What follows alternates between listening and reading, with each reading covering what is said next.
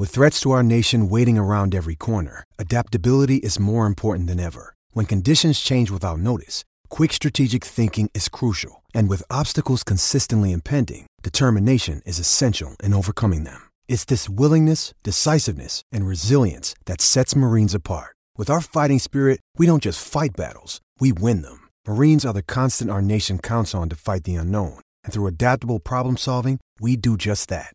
Learn more at marines.com. Hey, I'm Jonathan Alexander. And I'm Elena Getzenberg. And you're listening to Panthers Tracks.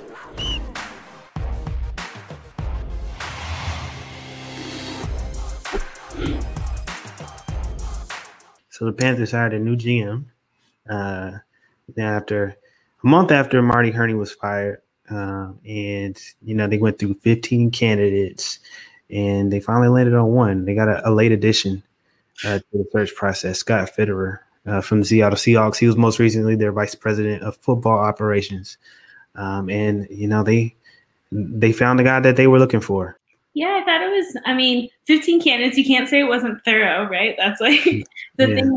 I was just looking back at when they hired Matt Rule and, they interviewed 2 other candidates, it was not as extensive as it. So I think that's a good sign. I think it's good to see them considering a variety of candidates. And then I think, with the hire, clearly they interviewed 13 last week and could not come to a conclusion. So clearly no one stood out. And then they brought Scott Fitterer in and actually another candidate, Omar Khan from the Steelers on Monday. And then, 3 days later, he's the new GM. So clearly they were very impressed. And him as a candidate, I think it makes sense to fit with Rule. We know Rule wants to stay in personnel and all of that. And coming from Seattle, where Pete Carroll's very involved in personnel, very, very involved in personnel, I think, there's a lot of it that makes sense and a lot still kind of to be seen with it.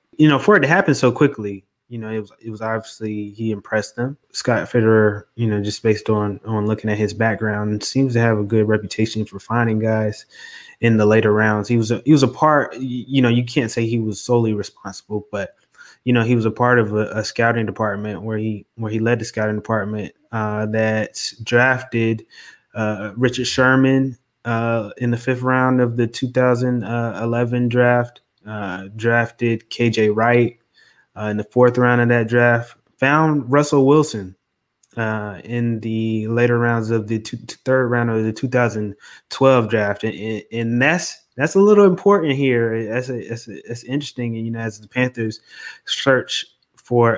possibly search for a new quarterback and the quarterback of their future, and they might not be able to get him in those first 8 picks, but maybe Scott Fitterer could find a diamond in the rough there in the later rounds. So I think I think it was interesting that they found somebody who was known for getting gems in the later rounds. And I know he prides himself on that as well. Yeah, it is interesting that we kind of went full circle in a way with this because what Marty Hurney is known for, not necessarily later round picks, but he's known for being a good scout and evaluator of talent. So it's interesting that they, all the 4 finalists all had college scouting backgrounds. Most GMs have some sort of scouting, but that's what Scott Fitterer is known for. Is known for being a good evaluator of talent, and that's something we associated with Marty Hurney. So I just think that's interesting. But I do think, he was with the Seahawks for 20 years, scouting and learning, and I think that knowledge will be helpful to Matt Rule to have someone who's really experienced with an NFL team when he doesn't have that experience as much. Yeah, and the really good thing about, finding those dimes in the rough, he used those pieces to win a Super Bowl there against the Broncos, and they lost to the Patriots narrowly. But those guys were vital to the Seahawks run during those years. And they still have Russell Wilson, who's among the best in the league. Bobby Wagner, who's a 2nd round pick, and he has been an All-Pro for most of his career. So he does there is proof there. They struggled some with those 1st round picks from what I saw looking back at some of those drafts. But they've gotten a lot of really good guys that definitely helped him. Fun fact about Scott Fitterer, he played baseball and made it to the minor leagues. And one thing I saw that was interesting with you, Elena, he originally committed to Cal Berkeley, but decided to turn them down. You know, for those of you who don't know, Elena graduated from Cal Berkeley. Go Bears. One of the most beautiful schools I've ever been to.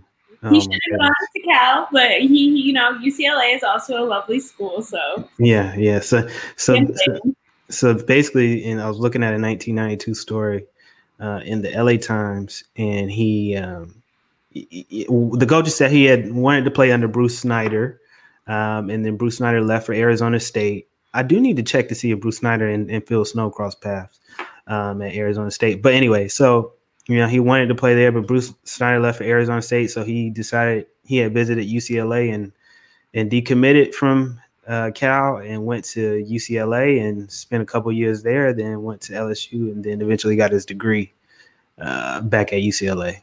So has an interesting background. I think a few shoulder surgeries ended his baseball career, but he's a dual sport athlete, football, baseball, and I thought that was interesting. Yeah, it is. Like he was a quarterback, so he's got leadership. Yeah. He was very involved in sports. It's cool to see someone that played. That's hard to do, to play two sports in college. So I feel like that it's a very unique. You don't see people being successful at that a lot. So yeah, for sure. Yeah, for sure. He did, and that was one of the main reasons why he ended up transferring from UCLA, because he ended up being a backup. He had wanted to become a starter and try to get the opportunity at LSU. But yeah, it seems to be a very interesting guy. Our press conference won't be until next week, so hopefully then we'll find out a little bit more about the motivation to want to become the Panthers GM and how this came together. But right now it seems to be a good fit. A lot of important things on this to-do list. For one, they got that number 8 pick in the draft. Free agency will be in a couple of months. And then a few coaching hires they need to make. Anything else on the to-do list you think, is going to be important for, Fitterer to address? Well, I think the one thing to focus on is the 8th overall pick is interesting because the Seahawks haven't picked in the top 10 since they picked Russell Okung, which is what a full circle moment there too. God. Yeah. In 2010. So there's, he hasn't really been part of a draft, and the Seahawks are known for trading back. They have traded a lot of first round picks from 2012 to 2019. They did something with their first round pick to move back, or trade for a player. So it's interesting to see Marty Hurney's wasn't known for trading back really in the first round. So would it really make sense here? Probably not. But it's interesting to see what they could do with the 8th overall pick. And there's just a lot of potential with it. And will they go quarterback? Do they want to trade up even? I think that is such a big decision because it relates to the future at quarterback. But other things on the to-do list, whether or not Joe Brady is leaving is not really Scott Fitterer's business, but it is, but that's more Matt Rule's turf. And that's huge. Either way, if he's staying, there's still a couple head coaching searches he's involved in. So, and if he goes, and there's offensive holes on the staff already, how do they go about filling those? Do they do internal? Do they look outside? That to me is the biggest thing, because you might be developing a young quarterback and you want coaches around him that are good, and you think there's no quarterback coach right now, so that's a huge hiring to me. Yeah, absolutely. That offensive coordinator, Matt Rule is going to want to have somebody who he really connects with, and I think that's going to be the most interesting thing. If Joe Brady does leave, that Fitterer is going to have to deal with, because they hired somebody who would be collaborative with Matt Rule, would work well with Matt Rule as they go through this offseason and into the future. And the offensive coordinator is going to be super important because offense definitely struggled this past season. It could have been better. So that's going to be an interesting decision for sure, and how they deal with that number 8 pick, whether they trade back or, because the Panthers have a lot of needs, Tight end, pass catching tight end, quarterback, offensive line. Oh, the offensive line, linebacker, cornerbacks.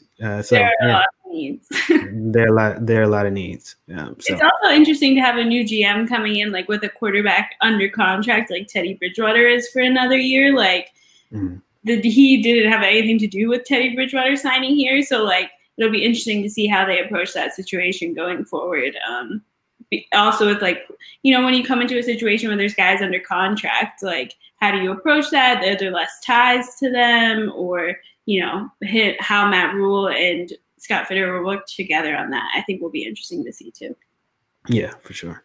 Well, keep checking with us on CharlotteObserver.com for the latest news. CharlotteObserver.com/sports for the latest news. We'll keep you updated. Thanks for listening for this short episode, and we'll see you guys next week. So that's our show. If you like this podcast and want to see more projects like this, please subscribe to the Charlotte Observer Sports Pass, where you get unlimited digital access to our sports section with our current deal for 99 cents for each of the first 3 months of your subscription. That includes coverage of the Panthers, the Hornets, NASCAR, UNC Charlotte, high school sports, UNC Chapel Hill, Duke, NC State, and more. You can find the Sports Pass at charlotteobserver.com/sportspass.